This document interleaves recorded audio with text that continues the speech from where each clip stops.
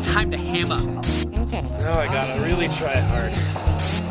Shut it down! Somehow it's the best. The Young Chunks Podcast. Yum Chunks! Hello, everyone. This is Sean Davis. And this is Chris. And you're listening to After the Credits, the podcast about movies, TV, video games, and whatever else pop culture we want to talk about this week. And guess what? It's only two of us today. Two people. We don't have all those other losers dragging us down. That lives are too busy to just sit at home and finish video games. Yeah. Today, it's just going to be Chris and myself. Specifically because we're going to be talking about a video game today, and we're the only ones who have played that game up to this point. Maybe they could do their own episode about this sometime in the future. God of War Part 2. 2 years later. Only Vince and Chewie. Yeah, Ryan never gets around. Ryan to will it. have his own single person podcast Yeah. about it. Well, so yes, we're going to be talking about the new God of War video game from Santa Monica Studios. Chris and I have both played through it, and we have a lot to say about it, and we thought it'd be a fun episode to do. So, yeah, if you don't like video games or care about God of War, you better still listen. You need to broaden your horizons, people. It's not all Avengers and candy. And quiet places and solos And yes, exactly. But anyways, before we get to that, we thought we'd kind of mention a couple of things that we're actually looking forward to on the gaming scene coming out in the next on the horizon in the next couple months. We're both pretty avid gamers, so we like to keep up on the pulse of gaming and some of the stuff that we're interested in. Chris, what do you got? What do you got your eyes on? Well, my eyes are currently on Detroit. Oh yeah, the city. Not the just game. Unrelated. The It's a city huge on a gaming map. market. I'm just looking at Detroit on a map right now. Have you started playing it? Yeah, I'm a pretty good way through it. I'm really enjoying it. Really? Yeah, it's really good. Yeah, I haven't started yet. I will start it soon. At the time of recording. So. I'd like to do another episode about that once we get through it. But I mean, overall, it's a really pretty game. Yeah. The facial animations and the way they look, the graphics and stuff, it's really good. It also seems so far like Quantic Dreams has avoided the normal performance issues that they usually encountered. Like, I haven't really had any issues with frame rate dips or anything like that.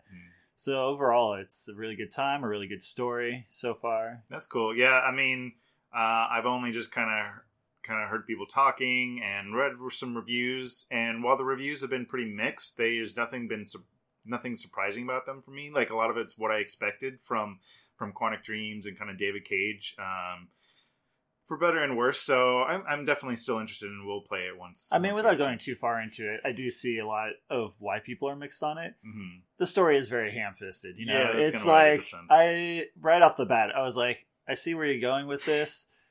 Subtlety. It's a word, David. Yeah. Look it up. So yeah, that's something There's on that, my radar. and then there's E3 is in a couple The game weeks. Actually, E3, the video game. the E3 video game, where it's actually a little cell phone game where you go to E3 and you walk around and wait. You wait in lines, yeah, and you pay if you want to do Yeah. microtransactions, and you could cut in line and get. Yeah, it's really nice. Yeah, E3 is coming up in a couple months. I know. Couple months, couple weeks. Well, oh yeah. Well, yeah, like a week or two. Less than 2 weeks. June 12th. Yep, June 12th, 13th, 14th. Both of us will be attending, so that should be a lot of fun. I'm actually going to be working it myself, so hopefully I'll get a chance to check out some of the demos and what other people are showing off between my shifts. And who knows, maybe we'll do an episode about E3. The reason I bring that up, though, is because the game that I am most looking forward to for the rest of the year has been confirmed as having a presence there, which is big news that Kingdom Hearts 3 will be playable on the floor. What is this Kingdom Hearts 3 you speak of? Well, it comes after Kingdom What Hearts. is Drip Kingdom Drop. Hearts, Chris? It's light, Sean. It's Oh. light. Yeah. Well, yeah. No, I'm definitely excited for that too. And that's another one we might do an episode on. But man, do you think it's gonna live up to everything that expectations isn't even the right word? It's more than just expectations. It's been well over a decade since 2 came out. Mm-hmm. I think for people who are fans of the series, it will have no problem delivering to them. However, for people that weren't a part of the series that are hoping like, I'm going to get 3 when it comes out because it's whatever, it's going to have a hard time meeting expectations to those people. Maybe. What about the people who are more casual? So the people who haven't played the 65 intermediary Kingdom Hearts fraction decimal Roman numerals. Final chapter prologue. Yeah, that they maybe just played Kingdom Hearts 1 and 2 because they're the numbered and like, oh, I remember that game. That was a lot of fun. I'm sure it'll have a fun little pop lined recap? Up. Recap of everything going on. A 6-hour recap that makes no sense. If they even attempted that. I mean, it's no lie that since it's been over a decade since there's even been a main one, but there's been plenty of games in between, that the story is very complicated, and it does seem like the story on the handhelds are probably a little bit more important to the overall plot than the main series ones are. Well, that's what I mean. Do you think that they're going to... All in all, I would have to imagine onto that, if you jump in on 3, which is supposed to be the final one in this Dark Seeker arc, as it's called, even just you will be so confused. You will be so confused. There's time travel. There's light and dark. There's different realms. There's. Let's not jump too far down that rabbit hole because we may not talk about anything else. But it all began. We can at least say we're both looking forward to that in some way or another. Kingdom Hearts 3. One I'm really looking forward to is Octopath Traveler. Square Enix. It's very reminiscent. Switch, huh? What's that? I was like, oh right, you have a Switch, huh? Yes. I was looking forward to that until I saw it was a Switch only thing. I was like, I'll live. Sucker. No, it's a very kind of retro. Well, not even retro, just reminiscent, kind of nostalgic, but art style similar to like Bravely Default or even the Romancing Saga from like years and years ago. Looks like a fun kind of throwback classic RPG, but it looks like it's a really intriguing, like mature, fun story. And the title is also just kind of wacky, Octopath Traveler. That's all Square does. It just rolls off the tongue, right? And that comes out in July. So that one, it's not going to be, not getting all the publicity like a Kingdom Hearts 3 or like a Spider-Man or a Tomb Raider, which both of those I'm also looking forward to. Both in September. Yeah, exactly. Oh, that'll be interesting. But anyways, that one it's one of my most excited. One I'm most excited for. So, but yeah, Spider-Man, Tomb Raider, both of those as well. Spider-Man, we'll see. We haven't really seen any real-time gameplay footage. No, there was. Has there been? I don't remember. I think it was last. Not TGS. Last PStation PlayStation PSX. They show a scene, an in-game scene. Granted, it was mostly context sensitive. Yeah, that's what I mean. I guess it was kind of gameplay, but it seemed to be more like a QuickTime event-y kind of sequence than actual like normal kind of combat or whatever the gameplay is going to be. So yeah, you're right to an extent. But I guess what I'm saying is there hasn't been like a full-on like a 10-minute demo where you're playing through what the nitty-gritty of the game's going to be. Yeah.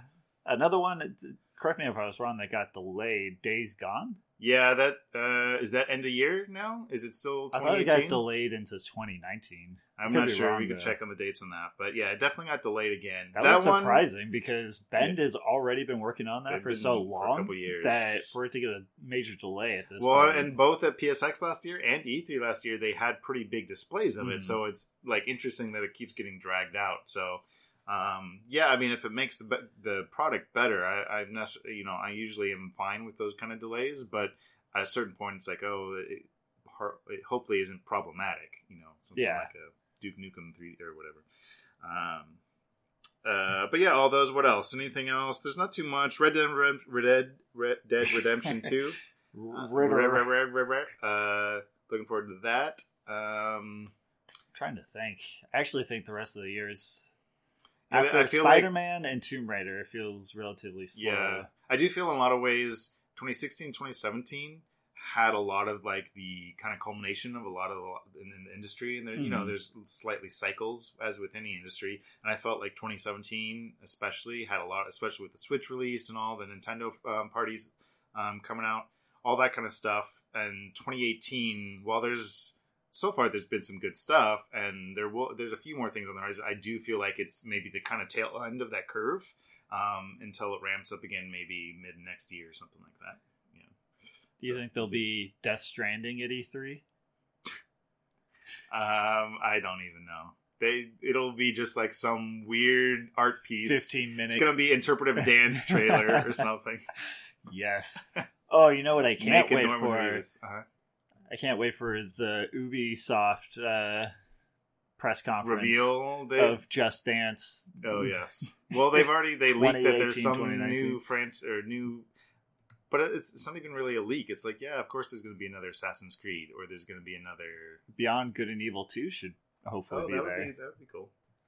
That's also a game I'd be looking forward to. Yeah, but I don't think that would be anytime this year for sure, even if they had something at E3. Oh. Who knows? Who knows? Well, anyways, so those are a handful of stuff that we're looking forward to. If you guys are looking forward to stuff, let us know. Tell us in the comments and stuff. What games are you guys excited for?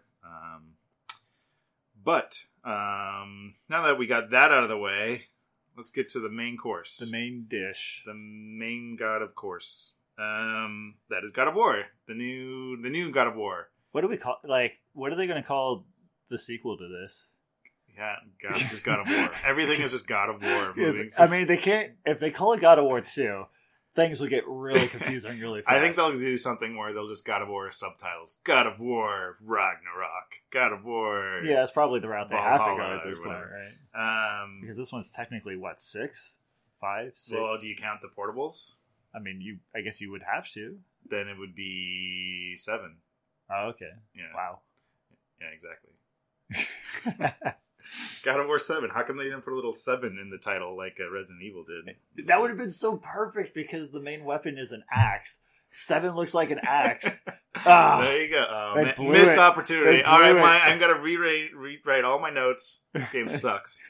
Well, also, before we begin, of course, there's going to be spoilers. I know it's slightly different with the game when we talk about games, but especially a game like God of War that is so heavily driven by the narrative, we do want to make sure that we point out there are going to be spoilers in the discussion. We're going to be talking about everything, a lot about the story and character stuff. So if you plan on playing the game, we definitely recommend not spoiling yourself, because one of the appeals for me and one of the main attractions was the story, and actually what an amazing job they kind of did of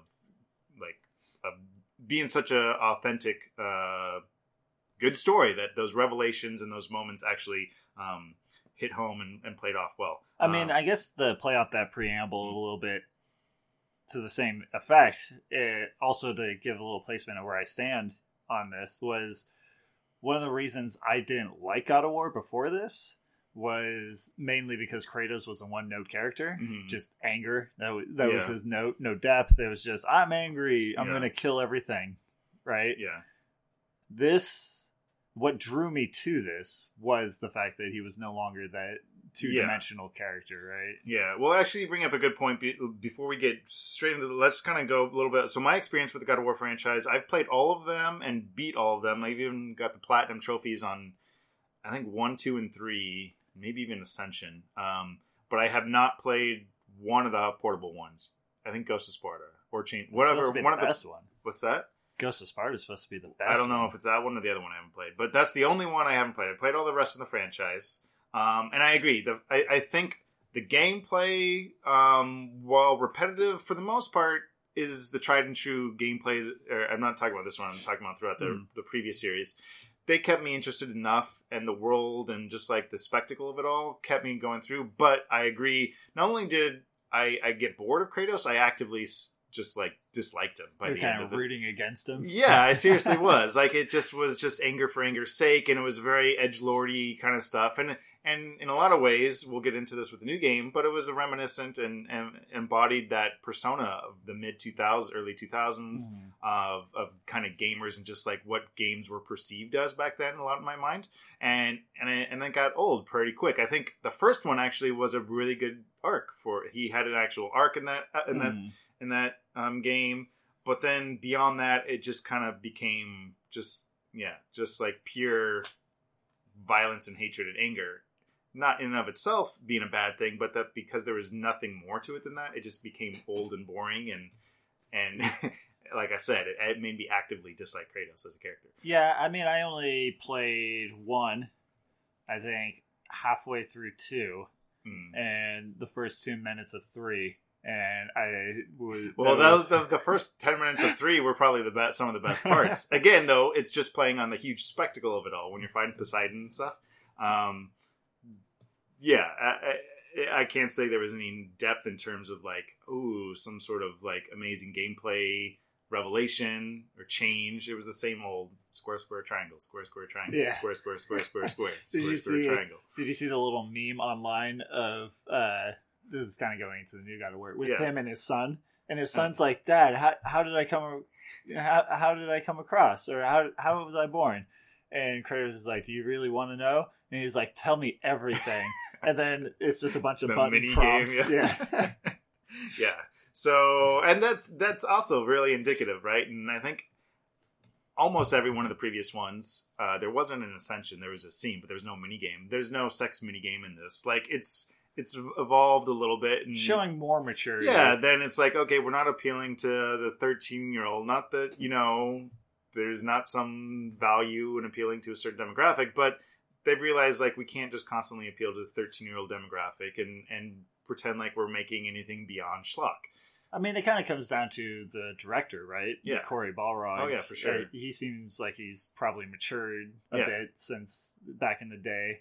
And before even him, it was David Jaffe's Mm-hmm. creation. Mm-hmm. And I don't know, you just look at like the minds behind it, and Yeah. you can see why there was a tonal shift in the end. Oh yeah, for sure. And it's actually kind of interesting a little bit with David Jaffe. The last game he made, that team shooter or whatever, the Drawn to Death or whatever, Drawn to Death. which didn't do well. And I haven't played it, so I can't say from my own experience, if it was good or bad or anything like that. But I remember reading about it, and from what I understand it, it's a very much the same vein as God of War 1 or the early God of War games of just like this crude like anger and just like all that kind of mentality, and it feels like you haven't really matured.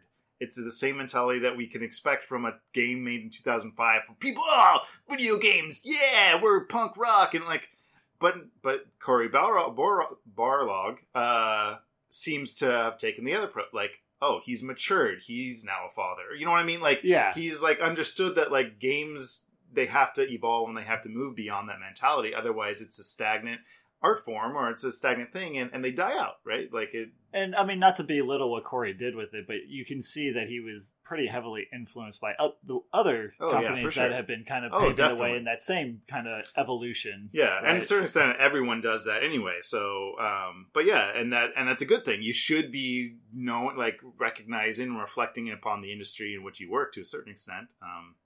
In any case, yeah. So let's get into it. So I think we both kind of are clear that we both highly enjoyed the game. We wouldn't be doing an episode if it was a game we. Well, just to mix it up, We're not- at some point we'll have to find a game we all hate. And Yeah, talk about but I that think for- we have to find something that we all really hate. It's nothing boring, you know what I mean? But anyway, so yeah, we both enjoyed this a lot. There's just, for me, there was so many moments of just kind of small surprises, nothing like shocking, but just like, oh, that was really cool how they did that. I really appreciate that they did this instead of that, or they did it this way. And just everything about the gameplay was fun. It kept me engaged. That feedback loop kept me constantly wanting to play more. And then undeniably, the game is just presented beautifully. Like it's just such a beautiful game in so many ways. Yeah, I mean, just going right into it, like it's probably one of just the best looking games currently on the market. In general, facial animations, the world, Yeah. just when I booted it up, I saw an older Kratos, right? Yeah. A Kratos that had gone away from everything in the first one, and like just the way he looked sold that whole story. Like you didn't need to know what had happened between the end of 3 or whatever and this one, right? Yeah. You could just see it in his character. Yeah. And that was really, really well designed. Like Yeah. the changes. And all the subtle things too. Like, I mean, I guess I wouldn't really even call them subtle. They're kind of blatant. But like, the scar on his stomach and just like the other scars and his wrappings on his arm. All I mean, that's how the game basically opens, right? Yeah, It opens exactly. with him kind of with the wrappings on his Yeah. arm, like that old habit of kind of like... Yeah. And we'll get some more of this when we get into the story, but even how they're presenting it, again, you're storytelling by showing, not telling, right? It's all these small, subtle visual cues that inform you, especially for people who have played it before and know that story, to remind you, like, this is where he's come from, but it's not the same anymore. He's different. And for those who maybe haven't played, there's, I'm sure, undoubtedly a ton of new adopters who just are playing this. It hints at this backstory without having to explain everything to him, and it's way more effective. Yeah, through his movements and the characters, and I also want to bring up the music. Oh, yeah. Like, I never like listened to the God of War soundtrack before this one. I actually went out and I bought this Oh, soundtrack. really? I thought Bear McCreary, the guy that did, Uh-huh. he's the guy that did this. He also does like Walking Dead. Yeah. Like I thought, like especially the theme of Yeah. this one was just fantastic. It was very Yeah. emotional, powerful type stuff. Yeah. Kind of carried with it. Like I felt like his history too.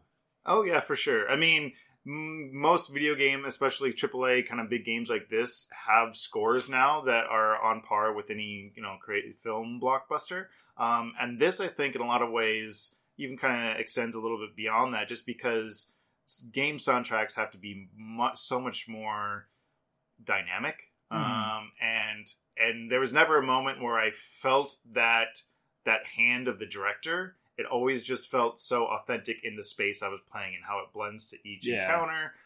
It just did a really good job, and adapting a lot of just kind of the cultural Norse like tones and influences that, I mean, I don't know really anything about Norse mythology, or culture, history. I've studied the music of But Norse mythology. They did a good job of making it seem like it was real. If it is or isn't, I believed it as like, okay, yeah, I could picture this being, from that time and place, or whatever the fake history place. So I mean, all of that just in that opening scene. Because, Yeah. like I said, I didn't finish 3. I know the story, Yeah. but just like the opening with the music and the animations, like a really worn down Kratos and everything. Like I felt I knew everything I needed to know to start this game. Yeah. Just in those opening shots.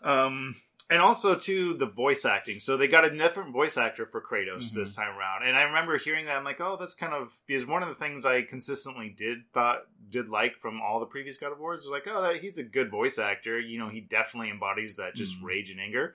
And so I was like, oh, that's kind of curious why they're getting a new voice actor. And I can't say it was the wrong or right decision, but I think I appreciate it. Because while... if you didn't know as a new voice actor, if you're not as savvy, you might not even notice. But as someone who did notice the small changes, I also thought it was, important because it's kind of a new beginning, right? And is as much as it's a person behind the voice in the previous games, it is good to know that, like, okay, it's not the same Kratos anymore. And part of that means that we have to change who Kratos is, literally, the voice of Kratos. Right. I mean, part of it also probably came down to also... the fact that it's become such a trend, especially in these major cinematic things, that, I mean, they're essentially acting on a stage for most of the major plot points, right? So those are fully acted out the scenes. mocap and all that stuff. So they're all live captures. maybe a part of that part played into it. Yeah, that could be part of it as well. Like looking for not just an actor that could portray it through their voice, but someone who could also portray it on the mocap stage. Yeah, and I mean, we'll get into this more when we get into kind of character stuff, but just, again, the way that they did such a good job of being subtle. Their Kratos doesn't ever say a lot, but everything he says feels super appropriate and just like the perfect thing to say at the time. It's evocative of his emotional state and the relationship with his son, who also, by the way, the voice actor who plays Atreus, I thought was really, really good. I don't know if it's an actual kid or not, but I was first skeptical because it was, by the way. It was played by a kid? Yeah, I figured like it seemed way too, like, again, authentic for it to be an adult kind of mimicking a child. But one thing I was kind of skeptical at first is because in this world of like Norse mythology and gods and just like this ancient idea of what you perceive as mythology, to have Atreus just be like a kid that we would recognize in modern day as like an 11-year-old kid. He doesn't have an accent. He talks with, I mean, he's not using like cool dude kind of lingo, but it's very, representative of our current discussion. Singing Justin Bieber. Yeah, down the exactly. street. Like, I thought at first for a while, like, oh, is that going to make sense in this world? And it does. I think it totally does. I think they got, for the most part, all the characters kind of adopt a more modernized, conversational tone, but without abandoning this epic kind of, mythology scale of what they're talking about. So yeah, so I mean, just those opening moments were all really good. Yeah. And then I guess going further into it is the graphics of the world. Mhm. So this one went a little hub and spoke with this design, Yeah. right? So the hub being the Lake of Nine, the home area, and a couple other places, right? Yeah. And then the spoke being all the story related Yeah. elements. But just the Lake of Nine itself, it just bled Norse to me. Yeah. Like Mhm. when I got out there in my little canoe simulator and I'm just canoeing everywhere in this lake, you got Jormungandr just chilling up there and all that stuff. And we the had statues, fjords. There's fjords all around. fjords everywhere. Gold just floating in water. Apparently, It's just like Norway. Also, just like the structures, like the statues of like Thor and stuff, like Well, all broken down. Like it really, they did a good job of making it feel different from the Greece of the original series, and making me feel like it was like Nordic, like. Oh yeah, for sure. And just the way they infused like small things like the runes everywhere you went, and just kind of the symbolic representations of those things. On small things too, just like the menu, but especially the map. Like, I think it's real easy to overthink a map in modern gaming or make it too detailed, which in general I actually like. I love maps just in general, but games that really draws me into the world, I really like the map in this, where it's not so detailed that it shows every single little path, but it's representational to an accurate enough level, but also infuses that sense of the Norse mythology. Yeah. Just there's all the runes everywhere and the kind of symbols I really enjoyed that aspect of it too. Also, you go to a couple of different realms. If anybody that's watched the Marvel movies knows about Thor and its realms, I felt each realm felt very different from the other one, and like Helheim, it had a really cool vibe to it. Alfheim, Muspelheim. That's what I mean too when I was saying how there was often times where I was consistently surprised. The first time you go to another realm, I was like, what the heck? Where there's a whole other like realm you go to, and then that there's even more of them. Just that transition, the transition. I remember because you go into that room, right, and it's all the graphics, the room's spinning. Yeah. You see Yggdrasil kind of wrapping around you to transport you. You got because it's Alfheim is the first place you go to, right? Yeah. You see it has a more woodish vibe to it, which is different than the Lake of Nine. So you see like all these vines and giant flowers and such, and it was. I remember that being one of my favorite moments in the game when I was playing. Yeah, and even like when you first walk into Alfheim and you kind of see this conflict between the Light Elves and Dark Elves playing out around you, and you're just kind of walking through this world, and as a player, obviously it's like already pretty like breathtaking, like, oh, what's going on? I was not expecting this. And as this is happening, all these conflicts that play into the story and the gameplay all kind of infuse really well. I think you mentioned a lot of the statue stuff. All that stuff's really great, and I think just the character design is really, really good of the actual like protagonists and antagonists and stuff. A lot of the side characters, Mimir is brilliant. I thought it was just he's like the idea of just a head being a character who's like your companion. I thought it was so great. And like the Dwarven brothers and stuff, all that was great. The one criticism I would have maybe for it is I did think that a lot of the enemies were kind of bland. Some of them were interesting, and some there was a more in terms of the design. So the Draugrs, they all looked alike, overall, and they were mostly what you fought. Yeah. Then there were travelers,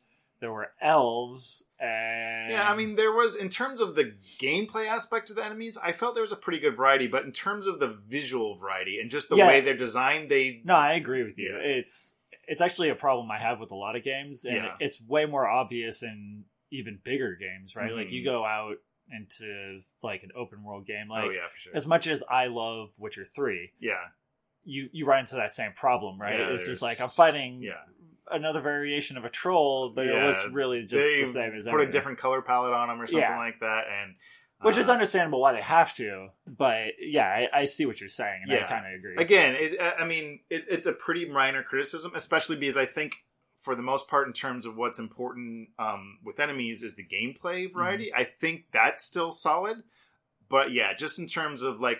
Especially after, because it's a pretty long game, especially after how many hours you've been playing it and you're on your whatever X number of encountered, and it's like, oh, another group of Draugrs. It's just, it feels a little tiny bit like, okay, I've seen this and done this before. Right. Kind of. No, also going back to your note about the character designs and how they just all felt, I agree, and kind of going a little off topic here, it's something that I brought up when Hellblade Senua's Sacrifice came out. And this came out, is I really like how dirty it kind of is, because I feel like the public perception of Norse mythology right now is very clearly that Marvel. Well, that's what I mean. Which how is much a very pretty boy Thor and all that stuff. I like that these two things, Norse mythology based. Like, they're darker, they're grittier, not like just like edgelord type stuff, but it's just like, you know, things don't have to be pretty boy. They can be just like... Yeah, it's more tribalistic, I guess. More tribalistic, more lived in. It imbues a stronger sense of just like history to a lot of it, if it's not quite as shiny, if that makes sense, and not quite as that same veneer.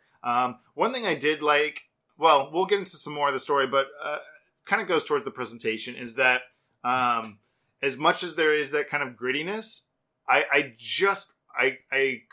can't overstate how much I appreciate that it wasn't just full of hatred and anger and violence in this world. That there was beauty to be found, that there was interactions and communication and relationships and like compassion, and all those things were there in this game. And I think that's, if I had to like just on a holistic level say why I stopped liking the previous God of War games, is because they stopped liking that. Like, ultimately, it was just Kratos, no rhyme, reason, or whatever, just destroy everything. And that is just... I mean, correct me if I'm wrong, but, I mean, this is also just aided by the fact that this one, you have a son that follows you everywhere. Totally. But there's also just a lot more characters that you're frequently in contact with in this one, like the Witch of the Woods. It feels more a live world. Mimir, right? Yeah. And I feel like that's, like you said, probably something that was lacking in the other ones, because then, if you're just Kratos running around everywhere angry with nobody to play off of, then it's a one-note story. Yeah, so that all aided that kind of sense of a living world. The story, so... Well, like, I love the story. Yeah, like, so going into the part of the lived world, or the lived world that I was talking about, and what I was saying in terms of it just being a more dynamic interaction that the player has instead of just destruction, and that is at the heart of what the story is about, right? And I think that's another reason why I was surprised kind of throughout.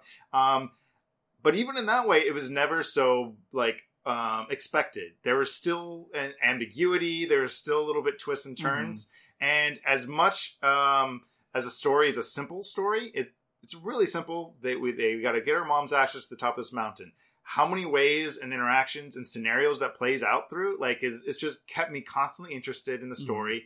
But also, the heart of it all is just the relationship between Kratos and Atreus. Yeah, like... Previously, it was all about revenge, right? Yeah. This one, like you said, very simple story. It's motivated by a mother's last wishes, right? Which, once we get to the ending of it, we realize there was more to that wish, right? But for the entirety of the game, you're sitting there, you're like, we're just trying to get this person's ashes to the top, the highest peak of all the realms or whatever, and all this crap keeps happening around us. Yeah. So we just...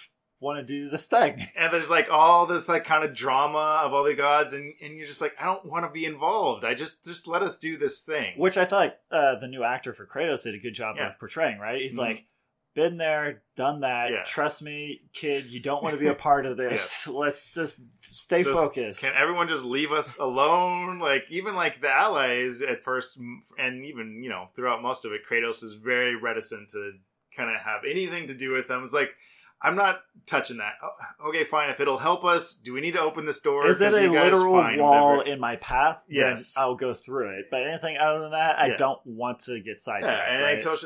but also, and so you have that kind of mindset, and then you have Atreus, who is the exact opposite, if not the exact opposite, in the foil, off of that, where he's just so enthralled by everything he encounters, and he's just so passionate and excited to interact with new people, and he thinks, and I think. On a maybe a deeper level, I think it's a cool kind of metaphor to an extent of the games industry as a whole, right? You have the previous, like, if not previous generations, then the kind of old mentality of just like, games are just like straightforward, like Kratos is like, I gotta go do my thing. Mm-hmm. And then you have slightly more modern gaming where it's a little bit more open world and more about players' decisions and how they're going to interact with this immersive environment. And that's Atreus, where Atreus is kind of, no, we want to do all these things. And Kratos is like, no, we're doing this one thing. And how that kind of blends into ultimately something that's better than either one, I think. Yeah.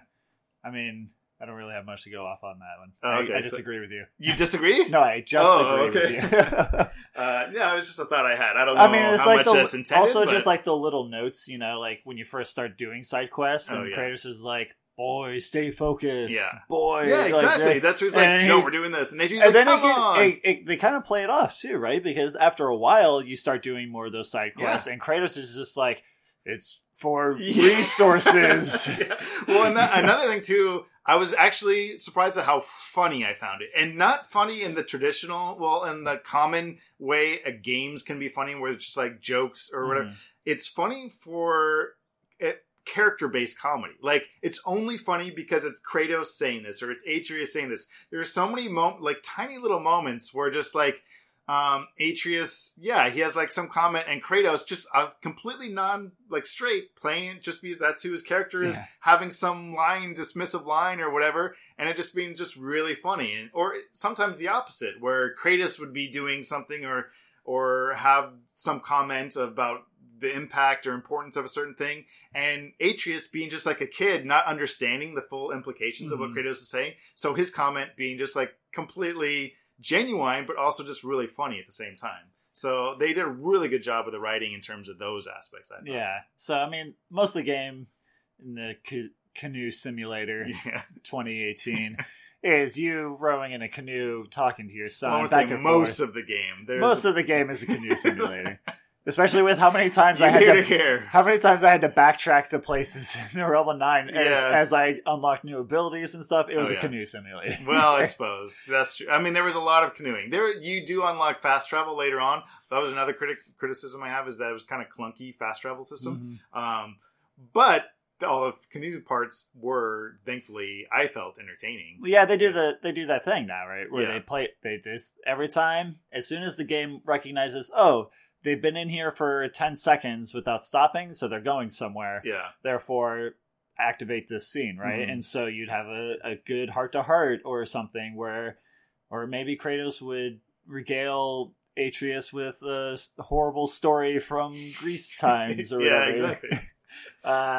So that was good. And then, like you brought up earlier, Mimir, the talking head, he gets added into it, and then once he's part of it, he gives a lot of backstory to that universe, that world, and that was all really good.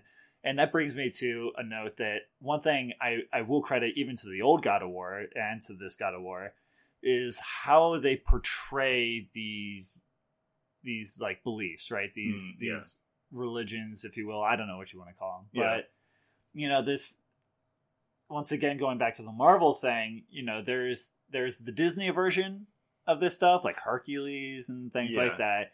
And then there's this like grittier version. Now, I mean, reading into this stuff, the real version's laying somewhere in between, really. They're not this bad. But like, I love the fact that like the kind of concept of the God of War games is just like how Kratos feels about gods, right? Mm-hmm. In general. He's like, gods don't care about people. Yeah. That's why they're gods, right? They have this attitude. And so there's this real negative attitude that Kratos has, and it's actually self-loathing, him being a god himself. Yeah. All that stuff. It's just really good, like one of the things they just kept hammering on was just how terrible Thor is, right? Yeah, I mean, it's funny that you mentioned that too, because Thor and Odin too, both of them, they constantly are referencing them, and there's these imposing figures, these figures that just leave a path of destruction wherever they go. Mm-hmm. But you never see them throughout the game, and that's something, I don't know how you felt about that. I appreciate it in one sense because the story wasn't about them. So I'm glad they didn't force this thing like, oh, you have to go fight Odin now, because it wasn't about that. So I'm glad they didn't force that. But at a certain level, they're building up this so much that you're like, oh, I can't wait to fight Odin, and then you never do.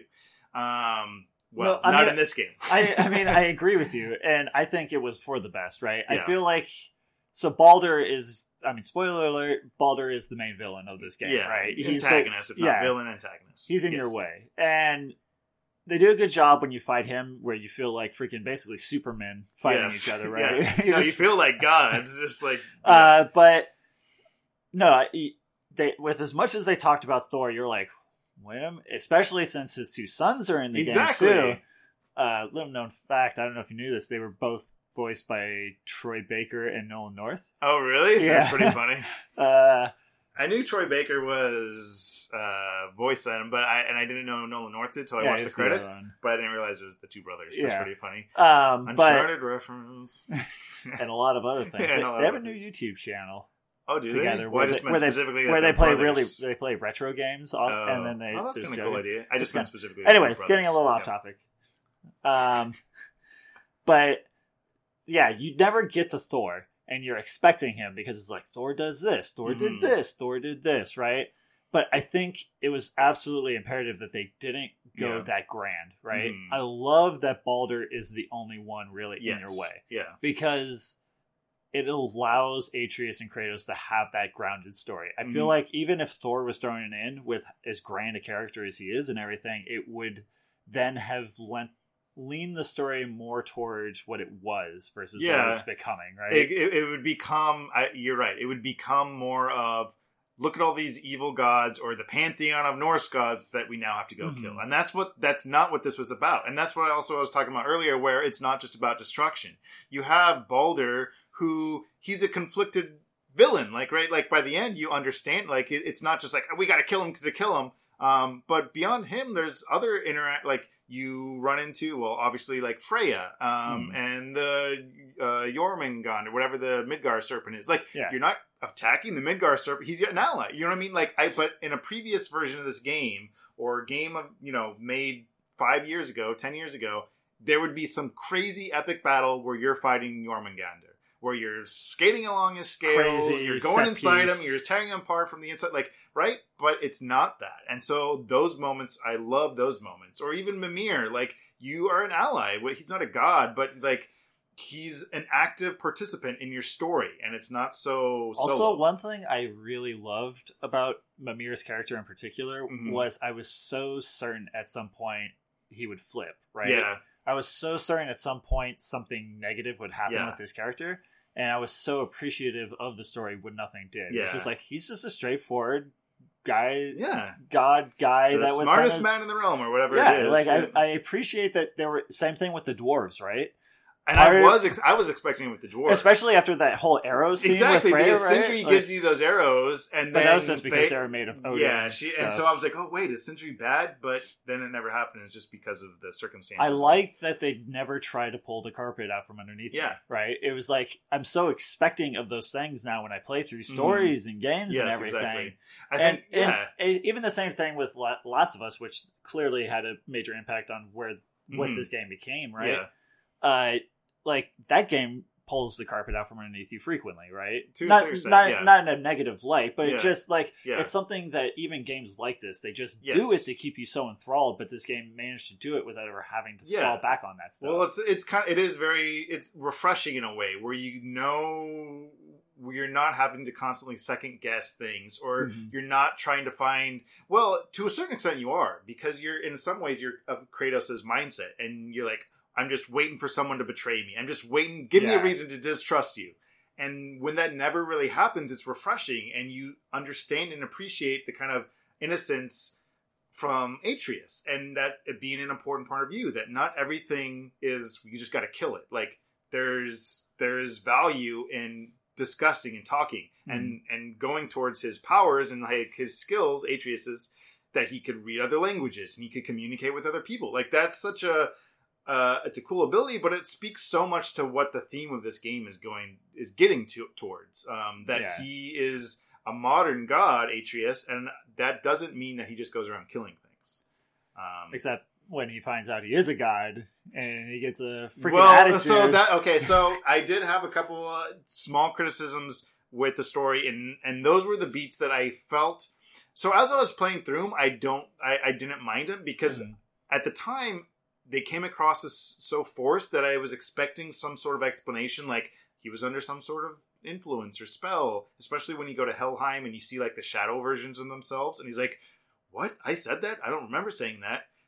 I was expecting them to explain that away, but they never did. So to me, a lot of those beats came across as like, I don't know, those character 180s were a little disingenuous. Like they were forced. Well, I mean, just the moment when he found out he was a god, right? Yeah. He almost immediately gains an attitude. Yeah. And I instinctively eye rolled, right? Yes, I was exactly. just like, oh God, well, I gotta go through this arc now. At first, he doesn't. The very first time he finds out he's God, that's one of those moments that are so just endearing and kind of comical because Kratos tells him, "You're a god," and he's like, "I am.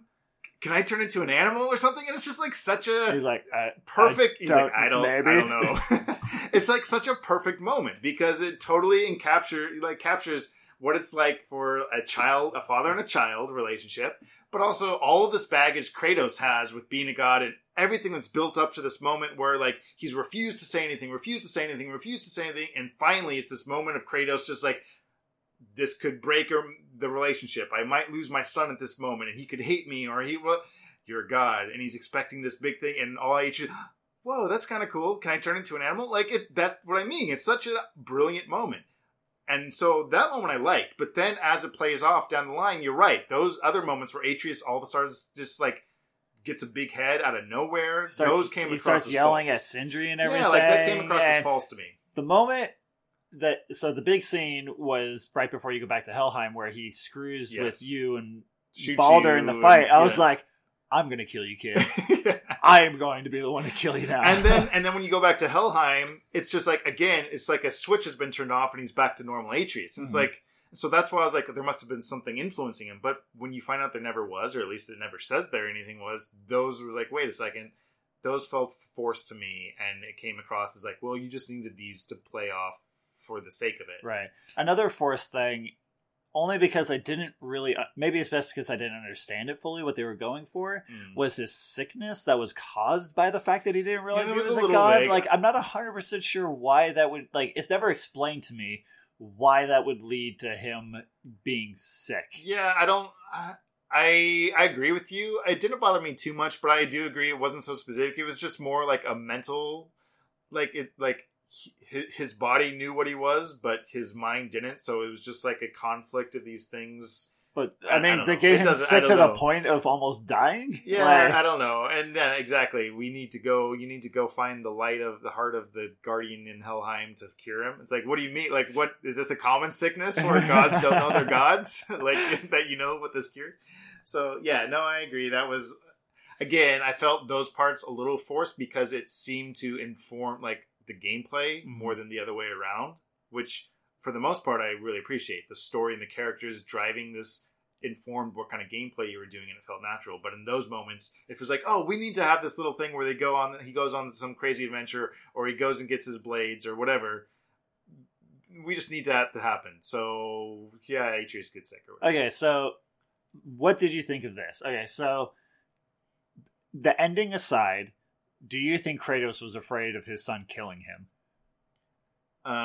The what ending? Like the very end? The first ending. That aside, do you think Kratos had a fear of Atreus ever killing him? Ever killing him? Yes. Because that's just a common thing for Greek gods to do. Well, and that's what the whole... Patricide is all what Greeks are about. Yes, they're all killing but two, it's the whole Zeus thing in Helheim. Yeah. And his just like that broke him down, like Kratos down so much. He was so afraid that Atreus had saw that oh, I had killed my father Oh. or whatever, something like that. Like, That's a good point. I didn't think about it in that regard, but it is a good point. Like, I was more afraid that.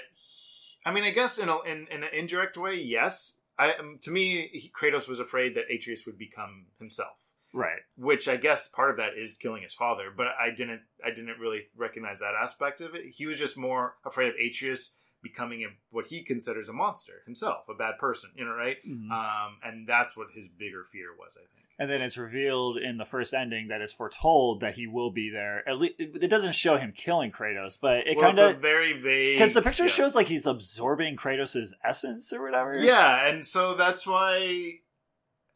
Well, obviously, they're planning on making more, and there's implications for a lot more to do with the story. And again, I think why it's smart they didn't leave Odin, or they left Odin and Thor out, because obviously we broaden it up and make it bigger in the next couple games. But I hope that this series is going to be about breaking those cycles and those chains, right? So whether it's foretold or not, or that it doesn't have to be that way, that he could be his own person. I think it's really important too that Atreus was supposed to be Loki, and so you could say that he is Loki, yeah, but he's not Loki, he's Atreus. So I think that's an important distinction. I think that's kind of clever of them to do. So all of our conceptions of that what was Loki is. That was like, because the whole time, also the whole game, I was like, okay, they're mentioning Thor and Odin. Everyone knows them. Everyone knows Freya, and but wait, where's Loki? Everyone knows who Loki is, but they're not even going to bring up Loki. So I was thinking that the whole time. I was expecting, like we were talking about a twist. Oh, Mimir is Loki. He's the trickster. Someone like. So when that was revealed, and it makes a lot of sense because Loki is a giant and a god, and that's what Atreus is. Well, I mean, this still falls within him playing the Loki part, right? Because at the end, they bring on that winter, which is the foretelling of Ragnarok, right? So obviously moving forward, and this is all through Kratos and Loki's Atreus' doing, right? They're bringing on Ragnarok essentially. Yeah. But my point being that I hope and I think that a lot of what they're getting at and what this game's going to be about is breaking that destruction of violence. That it doesn't have to be that way, despite what the cycle of history, or and even Kratos saying that I have to end the cycle. We can't just have constantly killing our progenitors. So I'm excited for the next couple games. If not for that, or for other reasons than that specifically. All right, so we've talked a lot about Kratos and Atreus and stuff, but the other dynamic, Baldur and Freya, we haven't really touched on them at all. Yeah, and I think they're the foil to Kratos and Atreus, right? I think they start from similar positions, and that's all reminiscent of the previous God of War games. They start from a lot of what could become a broken relationship and mistakes being made in the relationship. And we see how Kratos and Atreus are able to forge ahead and build a stronger relationship by recognizing each other, who they are and what their mistakes were and what they can be. And Freya and Baldur not being able to do that, and that just being a corrupt, negative relationship. So I don't know. I agree. I think it's a really important distinction, though, and comparison to make between those two. Yeah, I mean, it'll be interesting to see where they go with Freya and the sequels, since she's sworn revenge against you and everything like that. And it's kind of interesting because then right after that, Mimir is like, she'll come around. It's like, it'll be all right. Is she gonna come around? I don't want her as an enemy. I liked her. Yeah, I felt that was another thing, right? Is they do a good job. I actually felt her love for her son, right? No, it's completely understandable too, because Kratos, I don't know if he says in so many words, but he's like, yeah, I'd do the same thing. If your life was threatened, I'm of course going to try to kill whoever's doing it. So I totally get where she's coming from, and I understand that. But at the same time, that doesn't justify him killing her. I couldn't let that happen. We had to end that. So I was kind of, during that final fight where she's interfering, at first I wasn't even attacking. I know. I was like, I don't want to. Right? I was like, okay, I side with you, Freya. I will back off if you could get this under control. Especially that moment where it's pretty much the end of the fight, and it's become kind of the quick timey parts, but where you basically have the chance to just pummel Baldur. And I'm like, I'm not going to. I don't want to. And I was just sitting there. I'm like, all right, I'll punch him once. And I sit there, and literally I sat there long enough that the game just like cued the next thing. I imagine it's just a timed sequence, but No fail state. yeah, exactly. But it was still just like, no, I don't want to. Like, I get it. I don't want to kill him, and that's also why I definitely appreciate Atreus. Like, no, Dad, it's done. You don't need to like. There's no point in killing him. He's beaten. In the end, you do. I have mixed feelings about Kratos killing him. In the end. I mean, it's just like one of those things where Baldur refused to stop. Yeah. Right? Even his masochism. It was pretty funny after. So I did a little research afterwards, and that I'm not sure where the mistletoe came from in the game. It's just Sindri has here's some mistletoe arrows. They're kind of from nowhere. It's kind of weird. But so that is the actual lore, right? Oh, is the wheat fact and that mistletoe.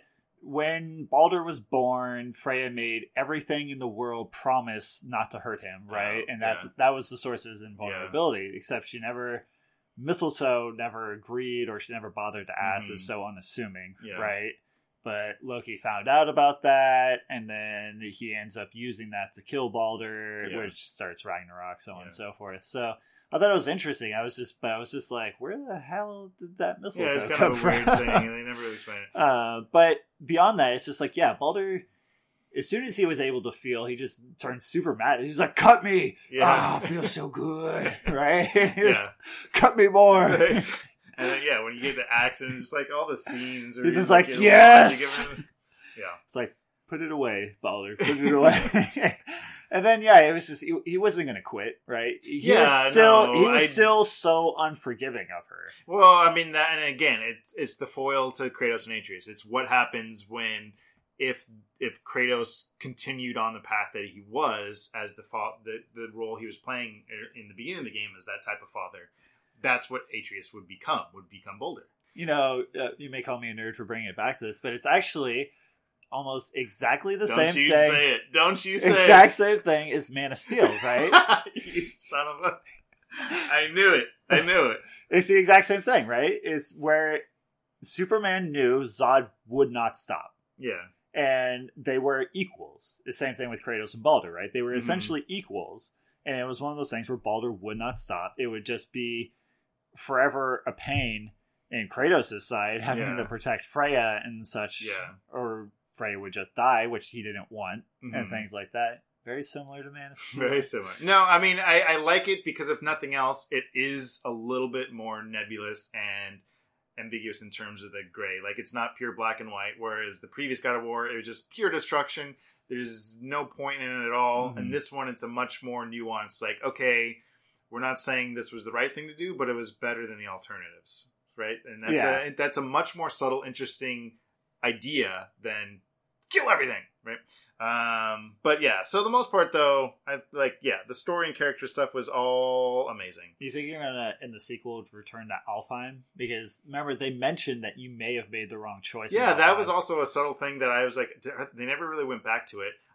Also, I gotta believe that because you go to the 6 of the 9 realms, you don't go to Asgard, Vanaheim, which is where the 2 god races are from, and then the last realm, which they never really talk about or explain in any way, is like Svartalfheim or something like that. And I don't know what that realm is or anything like that. So in any case, like there's so much, I could already see the potential of like, okay, we're going to go to Asgard in one of the new games, right? I feel like that's a given. Also, while we're talking about Alfheim, I do want to point out that was probably my favorite scene in the game.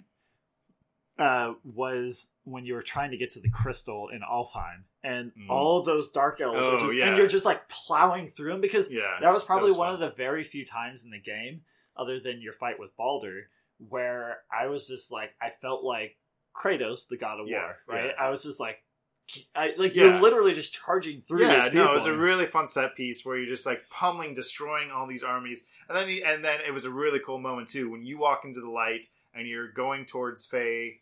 And you come back and just Atreus sitting on this mountain of dead dark elves. He's like, you were gone for so long. And you're just like, you made me kill all these people, and like how like destructive that was. Left on me, it. Right? Yeah, exactly. And that was a good story beat too. He was like, you left me. Oh yeah, that's what it was. And Kratos just kind of being so afraid of the monster he is and becoming too indulgent. And after all he's done to try to protect him, these brief moment, and he's just completely left his son vulnerable, and how much damage is done to him. Yeah, there are a lot. Those were the best parts of the game. Those moments, those types of moments throughout, were really great.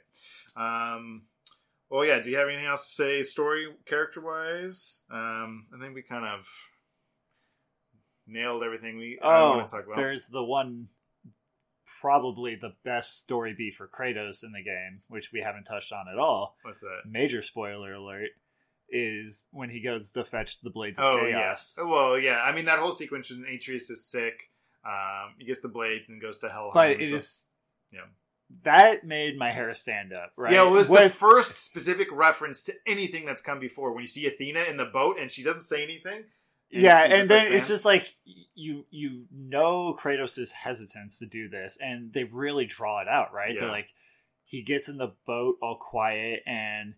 You also it goes well because there's a thunderstorm going on in the background, which I'm not sure exactly. I thought that had to do with Thor. Well, later on it implies that Atreus's emotional state has to do with, right? Because when Atreus gets really angry and like the thunder comes down a little bit later on. Right. So I'm curious now if that's supposed to be partially because of him, or is it just a mood and it doesn't really have any relations to anything? I don't know. I thought it was because then isn't somebody blows the horn like right after. Or right before or something. Oh, do they? Yeah, they blow the Jormungandr horn. Yeah. But anyways, yeah, so you have like a lot going on, right? Because I heard the horn blow and I was like, I want to know who blew it. Yeah. I want to know what's going on over there. But the game obviously is like, nope, you're going this way, right? Yeah, and you're going down the river very slowly. It's doing a good rotational camera deal. And then you see Athena show up, which was a major character in the previous series. And then it's just like his attachment to Athena, and he's like, I'm not your tool anymore, right? When he goes and actually gets the blades, and he sees Athena at the door, and she reminds him, you will always be this person. And he's like, right, but I'm not your person anymore. Yeah. Like that whole thing was just ridiculously powerful. That when I remember playing through that really kind of gave me, like you said, gave me chills, and just like, oh man, this is... And it's funny too because I don't know if I ever really felt that way playing through any of the other God of Wars, but just the not like touching on those memories and stuff. And I think even playing upon that, they know people's perceptions of those games. And anytime where it's like you're reminded of what Kratos used to be and what as a player you used to do, where you were just wanton destruction, and to remind the player and Kratos at the same time of like, we remember what you did. You can't pretend that didn't happen. We know what you did. Yeah. And as a player to like, have I grown beyond that? Am I still just this, mindless person who loves to mash buttons and see blood on screen? Or am I beyond that now? Have I grown into appreciate something more than what it was and what it could be? So. Oh, also I really liked Tyr's room. Oh, that whole how he awesome. Had references to literally every, or not literally. A lot of them. Egyptian, he had Greece. And, like he had a lot of different religions all mashed up there, hinting at you can go anywhere now in this universe. These gods are all very wary of one another. Yeah, so they left it open for sure for the potential of not just Norse stuff in the future. I imagine that will still be a focus, but who knows? They might like kind of go. Yeah, so I thought that was pretty areas. Cool. Well, like we said, if you were hesitant about spoilers, too late now. We just pretty much ruined everything for you. All in all, it's just, I love the fact that they kept it so small, though. The father-son story, right? Don't follow the sins of the past. Things like that. Like, it was really good. Yeah. I mean, they kept the story simple. I wouldn't say purely small, but small compared to what it could have been. But I think while still having a lot of those set piece spectacle moments, and this kind of goes into the gameplay, but they didn't necessarily skimp on it. They still had those plenty like jaw-dropping moments, even if you weren't necessarily fighting Thor or anything like that. When you first see Jormungandr, or when you're fighting the dragon for the first time, or when you're fighting Baldur when you try to go to the Jotunheim. And there's just like that crazy air sequence when you're fighting on that air beast or whatever it is. Like all of those things were a lot of just as spectacular as previous games. But it doesn't need to have to do with like, this is the fate of the world we're dealing with. Yeah. No, it's just about, stop trying to block us. We're just trying to do something. Yeah. But yeah, so the spectacle moments were great. I mean, I think it's undoubtedly those, especially this generation of games, they know how to do those moments really well. Part of that too is I think the change in perspective from the previous God of War, where you're the far back camera and it felt more like an arena. Now the camera is way more up close. It felt much more intimate, and it felt much more, intentional for everything you were doing, and it definitely helped those moments too. So when you're doing those big, crazy, epic moments, you're right there with Kratos in this crazy maelstrom of whatever's going on. Right. So there was a huge shift in the gameplay between this and the previous ones, right? The previous ones were a straightforward action, right? Yeah. It was very much a Devil May Cry or any, like that. Yeah, for sure. This one is very...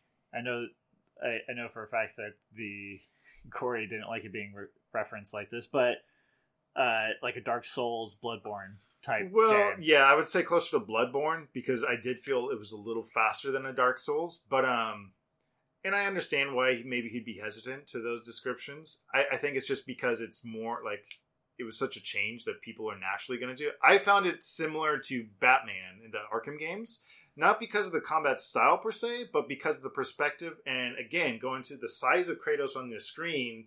It reminded me how much like Batman. He's such a dominant presence on your screen just as a player that it's really hard not to just feel like embodying him as he's doing all these things. So this game, the previous games were very much a button masher, right? You can get through them just mashing attack, right?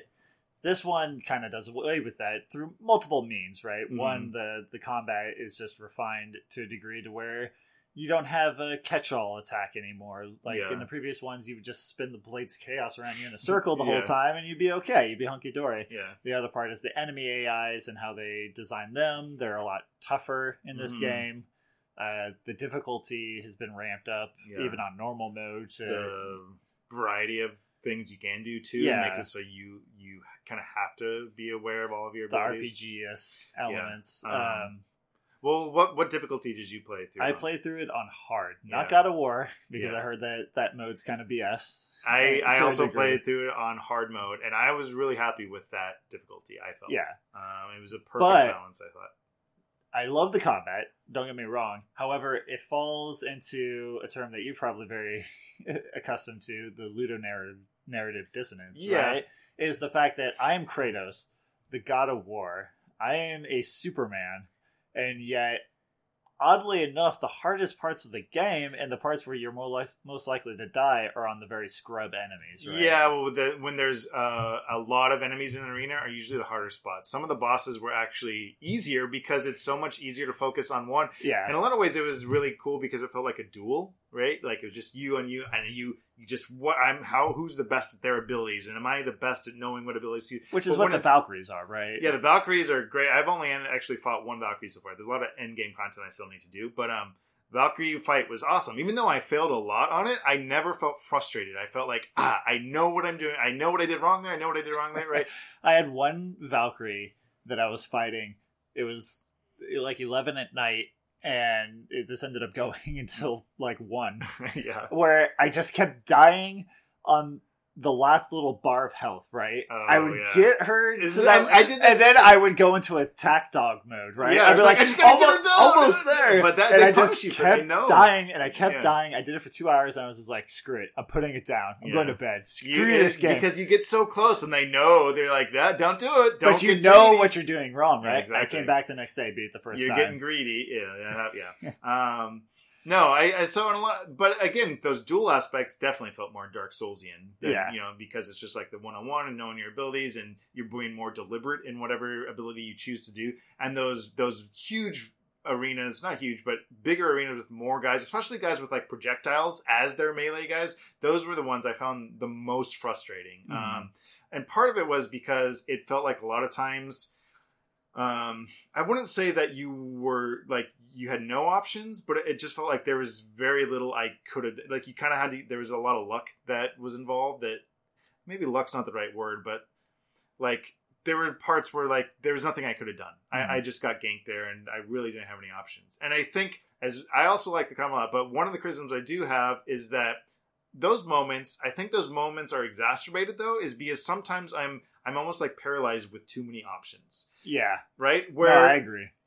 there's so many things you could do at any one time. You're like, what's the best thing to do here? And then you're like going through, I could use my axe, I could throw my axe, I could use Atreus, I could use my fist, I could use my blades, I could use my runic attack, my second runic attack, I could go into rage mode. Like, and each one of those things has branching abilities after you do, so you're constantly just like, and so you inevitably fall to some of your tried and true, but you can't rely on those all the time. So you have to mix it up, but it's hard to keep all of that in your mind. So I'll be interested to know how you built your Kratos, because it really comes down to how you built, right? So one valid build would, so you have what, attack, defense, cooldown, runic, a couple luck, stuff like that, right? So I built attack and defense mainly. I got this amulet really early on that increased my parry window. And then after that, so killing all the enemies in the game, basically, and doing all the side content awards you way more than enough. It's probably broken how much more than enough it gives you experience to put in and max out your tree. I maxed out my tree on like everything really quick. I did pretty. And so I had all that early. stuff. So, and then I got runes. Runic or No, like the elements you put on the weapons. enchantments? Yes, I put those. I got a lot of those that had like rage mode, where rage or not rage mode, but bonuses to rage, or not bonuses to your rage, like your Spartan rage, but bonus like where you'll just double your damage. All of a sudden, you and get stuff little like that. bursts of a perk. Or Yeah, something. so I had a lot of those, and with and I even had it to where it would pop on parries, successful parries. So I turned myself into just like this freaking destructive cannon, master. where it's just like I have an open, a wider open area to parry, and then that would then increase my damage afterwards and stuff like that. So I was doing so much ridiculous damage because I built attack and defense. Yeah. But I know another successful way of building is around runic and cooldown. Because runes are very useful, especially against like the Valkyries and such. So how did you build your Kratos? I guess I was probably a little closer to the strength. I don't know if I really went one way or another. It's funny. I focused on luck more than anything, just because as someone who I'm always trying to optimize, like getting more experience in gold, it's like, of course, so I'm just going to build luck so that I have to work less later on. But like you said, you end up getting so much that ultimately you don't really need that stuff. Yeah. So I maxed out all my stuff pretty early on. The other thing that I didn't really key in on, and I don't think they did a great job explaining this, was the way your level works and how that levels with the enemies. Yeah. And it's based entirely on your gear. So the whole time I was like, oh, I'm getting my stats and, luck and stuff, but my level I was on level 2 for probably over half the game. And so when I started coming across, especially there's a major part where like the world opens up and you can do a ton of side quests. And I got to that part and I was still on level 2 and I was running into these guys who were like level 5 and 6 and they were one-shotting me. I was like, what is going on? Like I get I'm on hard mode, but one-shotting me with just like these basic mobs, like these joggers that are like, what is going? So it wasn't till later, a little bit later, that I figured out or realized that it's like, oh, why do I have a level? Not why do I have a level, but what is this level doing and how does it affect things and stuff? So, and then I started like, because I wasn't buying new gear, I was like, why would I waste my money buying this gear that I know I'm going to get better stuff for later on? But I'm like, oh, I probably should be doing that. So it kind of, I kind of realized that, and it got a little bit easier for me in the second half of the game, partially just because I think you're stronger anyway, but partially because I realized that. But for the most part, I think I did a pretty good balance. Like, I remember putting a lot in strength, but I remember using a couple runes, like, all the time. But they were strength-based runes, or, that just, like, there was the one where you power your axe up. It's not a move in and of itself, but it powers your axe up, and then it allows you to, like, stagger enemies on almost every attack. It was super strong. It's such a strong ability. So especially in boss fights and stuff, like I would just be able to take down bosses. Like you do one parry or kind of get them in that little window of where it's good to get a couple attacks in, and I felt like I'd be able to take down like a whole bar of their life or something in one little combo. But yeah, I agree with you. The levels aren't ever really explained. So Yeah. the level, even though your level goes up, it doesn't mean anything to you as the user. All it means is if you're level 5 and you see a level 5 enemy, that means you're on the same level, right? Leveling up doesn't do much for you. It just lets you know, hey, your gear has gotten you to this level, right? Yeah. And so that's important. But I did use, so for my ice axe, my runes, I didn't change them too much. I used the one where it shoots out like that circle around you. Yeah, I used that one. And then the other one I used, I think, was where you underhand and the ice comes from the ground in a straight line. Oh, I used that for a while too. I used all of them. As soon as I got a new one, I would equip it just to check it out. And if I didn't like it, I'd go back to something I liked. But I at least tried out everything I got. And I remember those, yeah. Well, the reason I didn't really try everything out was because I had built around my attack thing that I wanted to make sure that I always had a way of clearing everything out around me. Oh yeah. And so I never wanted to get rid of that. Yeah, I tried to keep my light runic attack kind of a pushback or an AoE or like crowd control, and then my strong runic attack be just pure, just like help do damage or a massive damage dealer. Or the power up the axe ended up working really well. And then also, in terms of actual combat, especially against like the Valkyries and stuff, I never used anything other than the wolves for the. I think those are my favorite, but again, I would switch anytime we got a new one, and I ended up with the boars with the last one you got, so I just kind of stuck with those for a while, and they were pretty good. I don't know if they're my favorite, but I got used to them, so I was afraid of changing them up because a lot of my combat was based like knowing what they did. But speaking to Atreus, I loved Atreus' role in gameplay and combat in this game. Like it was such a fun way to make him feel integral to the journey and to like your every moment to moment gameplay. Especially when he would always be my priority. Anytime I got experience to power up, I would always level him his abilities up before I leveled up most of my stuff. So his arrows are so strong, and like the runic attacks were really strong, and I got his gear. So I felt like when in doubt, all right, I could just kind of kite these guys for a while and just have them start picking guys off. And especially if they refresh, you get the refresh really fast perks on him and stuff. Like, he was able to do significant That's basically damage. how I started taking down Travelers, because those guys were annoying. Oh, exactly. Right? And they hit really hard, right? Yeah. And so I'd be like, stay away, just keep shooting. Yeah, exactly. I could just kind of fight, and then occasionally there'll be a health thing that drops. You could kind of try to stay alive a little bit. But then especially with the stun arrows or lightning, where he'll kind of stun them, and then I go in for, like, I'll have my ice powered up, and I'll just, like, stun lock him even more. And it's just, like, really nice way to do massive damage to him. But again, just playing a little bit to the story too, just how much Atreus feels like it almost doesn't even feel like he's a side character. Like you playing him, he's integral to combat. Yeah, exactly. You'll figure this out as you start going through the Valkyrie fights. But there are some Valkyries that have unblockable attacks. Oh, you just gotta have him, and you have to know when they're using it and have him use to interrupt. That's really cool. Yeah. So he's definitely very integral. Yeah. So another thing I did in combat I built around was stun, which is another reason why I always use the wolves, because they had the highest stun. Yeah. Because I love doing the stun finishes. Yeah, the stun finish was nice. I mean, basically the one-shot kills, but I think that was one of those times though where because I had so many options, a lot of times I would forget I had those options, or like knowing which enemies it's more effective. Because some enemies you like boom stun them, that's the way to bring them down, that's the most efficient optimal way. But other enemies it was just like your fist did nothing, or the stun attacks didn't seem to really do a lot of stun. So like it was hard to know when to and when not to adapt that strategy for those enemies. So it was usually I would just resort to my basic kind of tried and true axe stuff. I will say too, it's interesting because when I first started playing, I went into the options and I changed it to the classic control style. So as much as I do think that this combat is a huge improvement from the previous God of Wars, to a little bit, it went back to me pressing square, square, square, triangle. Because the way which is I think smart, they map the attacks to R1, L1, or R1, R2 in this game. That's how I played. Yeah, and I think how most people probably played, but in my mind, there was still too much of like this like subconscious thing where it's like, no, square and triangle should be attacked. So and they allow you to remap it to that, and I played the entire game that way. And actually, a lot of it I did like that way anyway. because then R2 is Atreus' attack, and that trigger feels really nice as that ranged bow and arrow thing.